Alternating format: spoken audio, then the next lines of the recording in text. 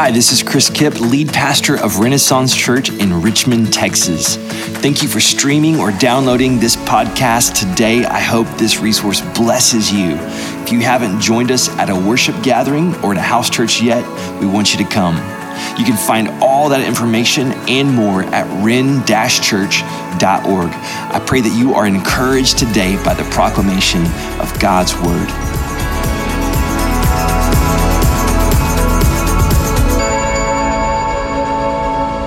I want to begin the first of three messages about purpose. I mean, that's what we're going to be talking on for the next 3 weeks is purpose. And this is going to be a kind of big picture vision for our church, but I believe it will absolutely give you purpose in your life. I want to talk to us about three things that we're going to be about, the things that we're going to focus on. And every church has to decide, what kind of church are we? Like, what is it that we're doing? Like, why are we here? Why do we exist? This is why we exist. These three things that we're going to begin to talk about today. I'm hoping it's going to clarify some things for you. Not just Renaissance Church, but for you, to clarify purpose for you personally. I want to put some feet on our mission. You've heard me talk about our mission, that we exist to glorify God and to make disciples by bringing the gospel into all of life in all the earth. And I want to just put some feet on what does that mean for us as a church body to bring the gospel into all of life in all the earth. And that's what I hope this will speak to. I want to answer the now what question. If you're checking out church and you're not sure about Jesus yet, I just want to say, welcome. Like, I'm so glad that you're here with us or joining us online. We're so glad you're here. This is a great place to check this out. And you might be thinking, okay, I've come to a service. Now what? I hope this will answer that for you. For those of you that are new to this, you're new to following Jesus. You're like, I believe in Jesus, now what? Or maybe you're a person who's coming back. It's like there was a season of your life where you've turned away from the Lord, but you know God's calling you back to himself, and you're like, okay, Lord, I'm here, now what? Or you're like, man, I've been a believer for a long time. I've been following Jesus, and I've been around church, and I've seen the good and the bad and the ugly of being a part of the church, and I'm like, now what? What's my purpose? What's our purpose? It's these three things that we're going to talk about. If we could summarize what we see the followers of Jesus doing in the New Testament, it's these three things. When I stand before the Lord, which I will stand before the Lord, and give an account for my life. If I could just say these three things, I would feel really, really good about that. If I could, when I stand before the Lord and he asks me, how did you lead the church? If I could say, I led them to do these three things, I would feel like I honored the Lord. These are really, really important things. And do you want to know what they are? Okay. I hope you're saying yes, and maybe I've built them up a little bit, and when I say them, you're going to be like, oh, okay, because they're not like incredibly complicated. They're not like, oh, wow, I've never heard that before. It's nothing unusual, nothing out of the ordinary, but I think these are things that are so simple, and as Ronald Reagan said, we have no easy answers, only simple ones. They're simple, uncomplicated. But if we would give ourselves to these three things, it would be transformative to our life and to our world. So here they are. Here's the three things. The first thing, the first purpose, the thing I want everybody on planet Earth to do, the thing I want you to do, the thing that I want to do, number one, walk with God. Very first thing. Our purpose as a church, we want to help you walk with God. And to where you literally, I'm walking with the Lord. That's what we're going to talk about today. The second is that you grow in community. We want to help you grow as a person, as a believer, as a follower of Jesus in the community that God's called you not only to himself personally, but to his church. And third, we want to help you. We want to help everybody. What I want to do, live on mission. Those are the three purposes that we're going to be talking about. But today, I want to begin with walk with God. And if you have a copy of the scriptures, go with me to Genesis chapter 3. If you have an app on your phone that you like to read the Bible on, you can pull that out and go to Genesis chapter 3. We're going to look at two verses, only two verses today. But they're so good, they're so profound, they're packed with meaning for us. And I'll just let you know, if you're new to the Bible, you're new to church and Jesus, Genesis is the first book of the Bible. And the word Genesis means the beginning. And it tells the beginning. It tells how God created the heavens and the earth. And chapter 2 is kind of a double click on day 6 where God creates man and woman in his image. And then chapter 3, we get to this part. It's called the temptation and the fall. You probably know the story of the serpent and the forbidden fruit and the tree and Adam and Eve eating it. And that's where we are in the story. Genesis chapter 3, we're going to look at verses 8 and 9. It says this, "Then the man and his wife heard the sound of the Lord God walking in the garden at the time of the evening breeze. And they hid from the Lord God among the trees of the garden. So the Lord God called out to the man and said to him, 'Where are you?'" This is the word of the Lord. Now I know it's only two verses, but I don't want us to miss what's happening in this moment, because I think this is key to understanding the whole Bible. It's key to understanding Jesus. Like, what is it that Jesus came to do and to restore? Like, what's this gospel message that we're talking about? Well, it's found in these two verses. And I think it's going to help you understand your own life. God walking in the garden in the cool of the day, looking for his walking partners. And he says, "Where are you? Where are you?" See, the first thing that I want you to understand is that you were made to walk with God. Okay? You were made for this. You were made to walk with God. It's what God designed us to do. It's why we see here God is in the garden looking for his companions, his creation, the ones that he's made. And it's like this is a regular thing for them. God shows up and we walk and we talk with him. And I want you to know that God made you for that. Now, I know when I talk about creation and being made, that for Western educated people, that can be a little bit of a stumbling block. I get that. Because we're taught, right? We're taught that we evolved.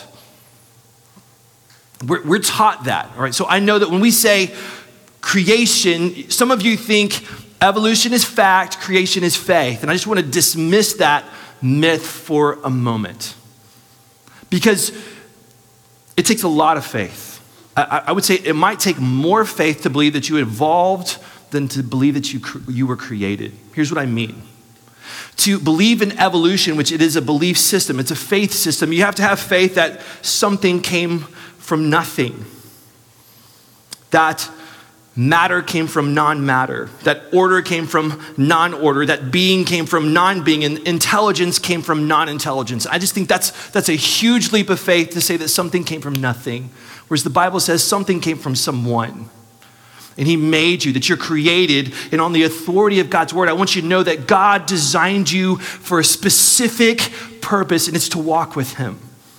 You were made for this.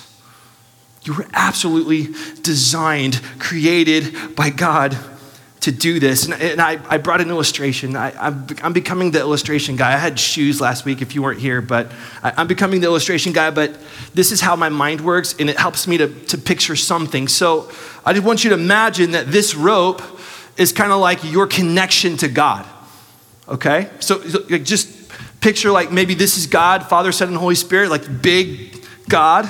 And this rope is around him, right? And here's you. And you were created with this connection to God.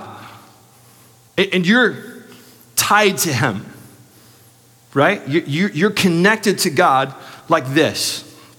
That's God. Here's me. And wherever I go, I'm constantly connected to him. right? That's the picture that we see in Genesis. They were constantly connected to God, but then we have this moment where sin comes into the story, and the thing about sin is that sin, what it really did is it severs the connection, right? And so God is over there, and now you're no longer connected. God has to remove them from the garden. That relationship is broken, and here's how we live now. We're like, what do I do with this thing? Right? We're people that live, we're like, I don't know, how does this work? I just feel like there's something missing in my life, and it's because we have this thing that's hanging off of us, and we don't know where it goes, right? And so you're like, well, I watch the movies, and if I find a soulmate, then this will connect to something, and I will feel like the missing piece is there, right? And so you find a person, and you put all the weight of your need to connect this thing to something onto them, and they're like, you're killing me, you're smothering me, or you become codependent or whatever. It's just like, it doesn't work, right? You're like, it's pleasure, partying, alcohol, drugs. That's what this goes to, right? And you plug it into there. Tried that before. There's nothing to connect to. Could be your career. I know what it is. It's achievement. If I find what I'm good at, if I find what I'm really good at, all of a sudden this is going to make sense, right? And you plug it into that, and you kill yourself, and you strive, and you might do really, really well, but this never connects. We go through a whole list of things. Religion. If I'm a really good person, if I recycle, right? If I reject Western medicine and I recycle, this will make sense to me. If I try to please the 34 million gods of Hinduism, this will make sense to me. If I keep Allah happy, this will make sense to me.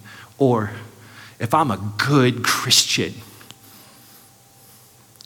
if I do all the right stuff and I go to enough church services, then this will make sense to me. And it never does.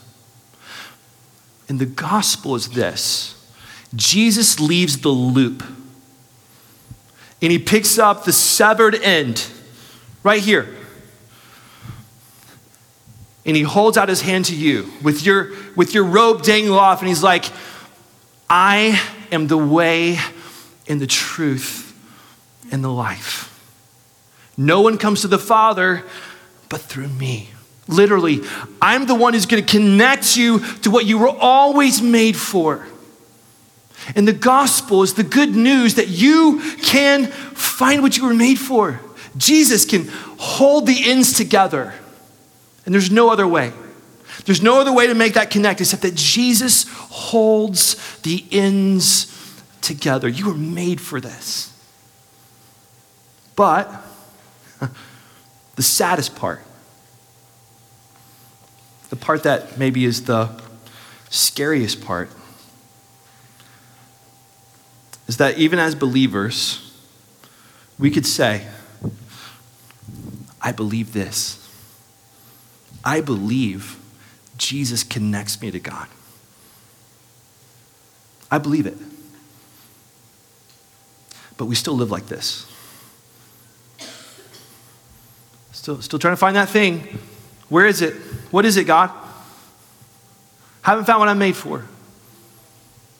See, the second thing that I want you to understand is that sin severed your walk with God. But Jesus came to reconnect you. Putting faith in Jesus is taking that end of the rope that feels like it has nowhere to connect to and putting it in the hand of Jesus. Letting him connect you back to the Father, to find what you were made for, to walk with God. It's great news, right? If you've ever felt like that, if you felt like, I don't know what to do with myself, that's great news. It's really, really good news. But I'm just concerned. I'm concerned that even though we believe that, we don't live that. That's my concern. That we could say, Jesus has connected me, but I say to you, now that Jesus has reconnected you to the Father, how's your prayer life?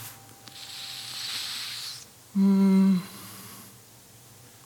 that Jesus has reconnected you to the Father, how is the Word of God coming alive to you? I don't really read the Bible. My concern is that we're not living a walk with God. And I just want you to know, Jesus has made a way for you to do what you're made to do. I'm hoping that somewhere in you, there's something in you that's like, yes, like I know that's true, and you're being stirred right now because that's my desire.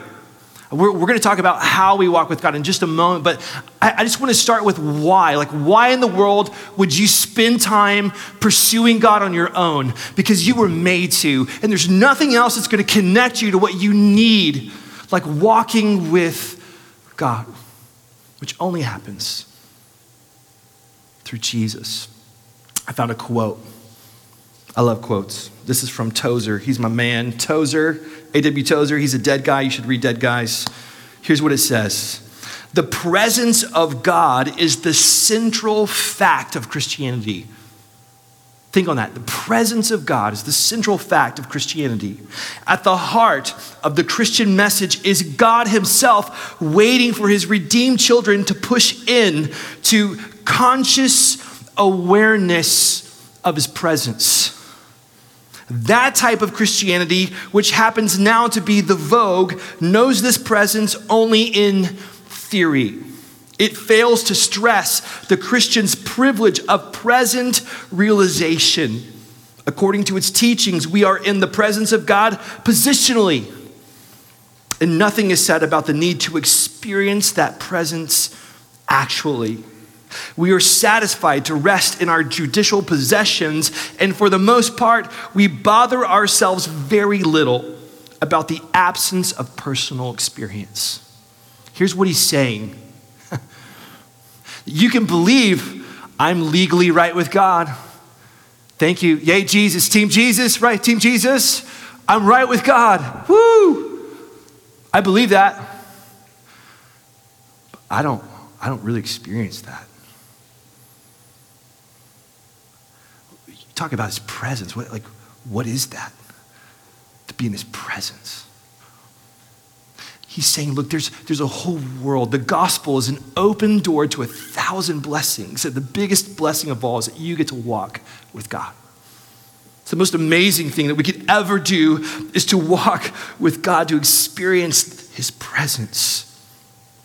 And the idea of a Christianity where we could wear the badge of Christian, perhaps occasionally go to worship services and give mental agreement to theological ideas, but have no personal communion or awareness of God is foreign to what we read in the Bible.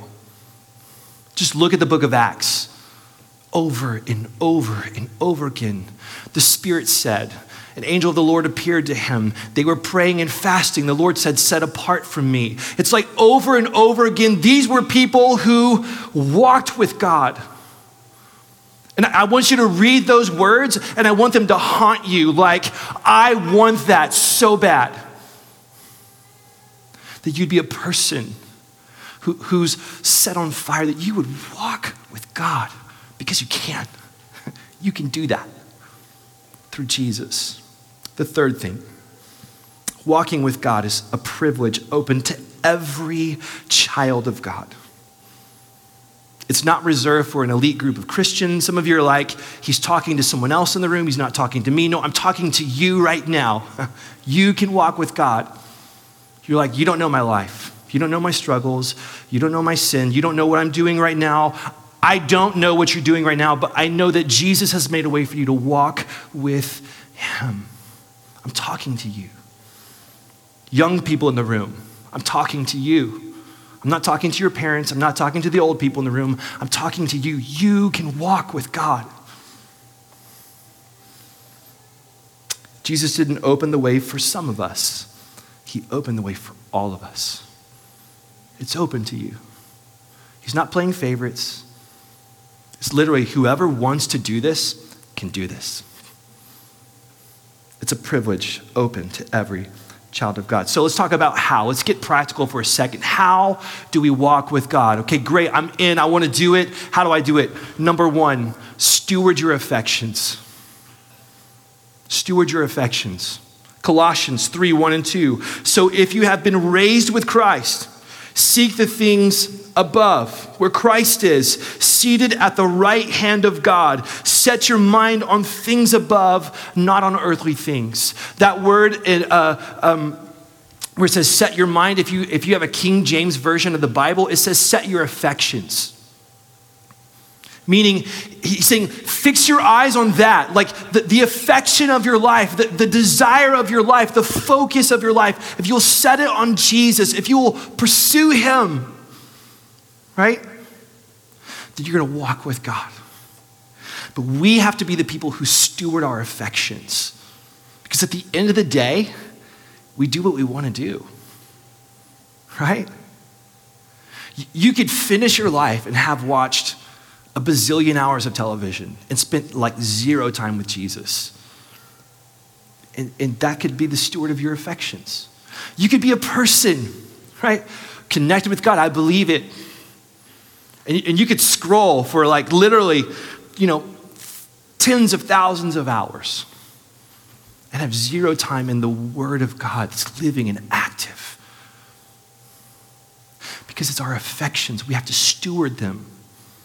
Guard your heart above all else, for out of it flows all the issues of life. We have to guide our affections. We have to steward them. We have to aim them, to set our affections on things above. So, steward your affections. Second thing, simple prayer. It's so simple, right? Prayer is just talking to God. There's a couple ways that the Bible talks about praying. Jesus in Matthew 6:6 says, but when you pray, go into your private room, shut your door, and pray to your Father who is in secret. And your Father who sees in secret will, what's that word? Reward you. Anybody want God's reward? I do.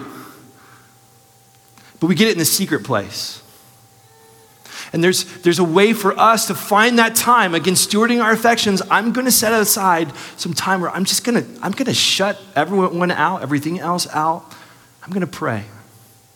That could be part of your morning routine. It could be the drive to work when you finally drop the kids off to school and you're like, Jesus, I need you, right? But finding time to pray.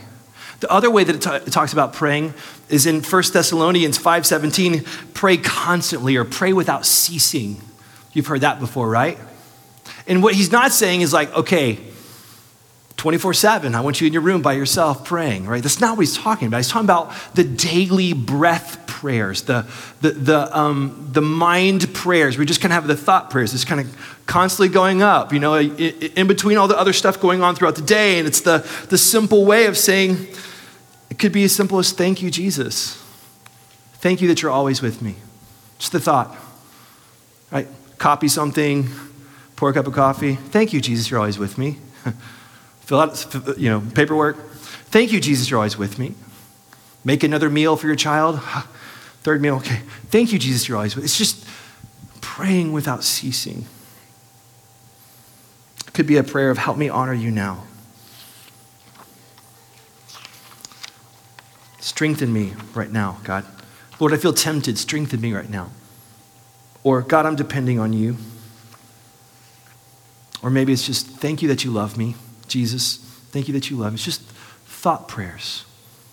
So we have moments where we're in the secret place with God, but then there's just breathing, just prayer breath, just thought prayers that we're lifting up. So steward your affections, pray. 3rd thing, Scripture.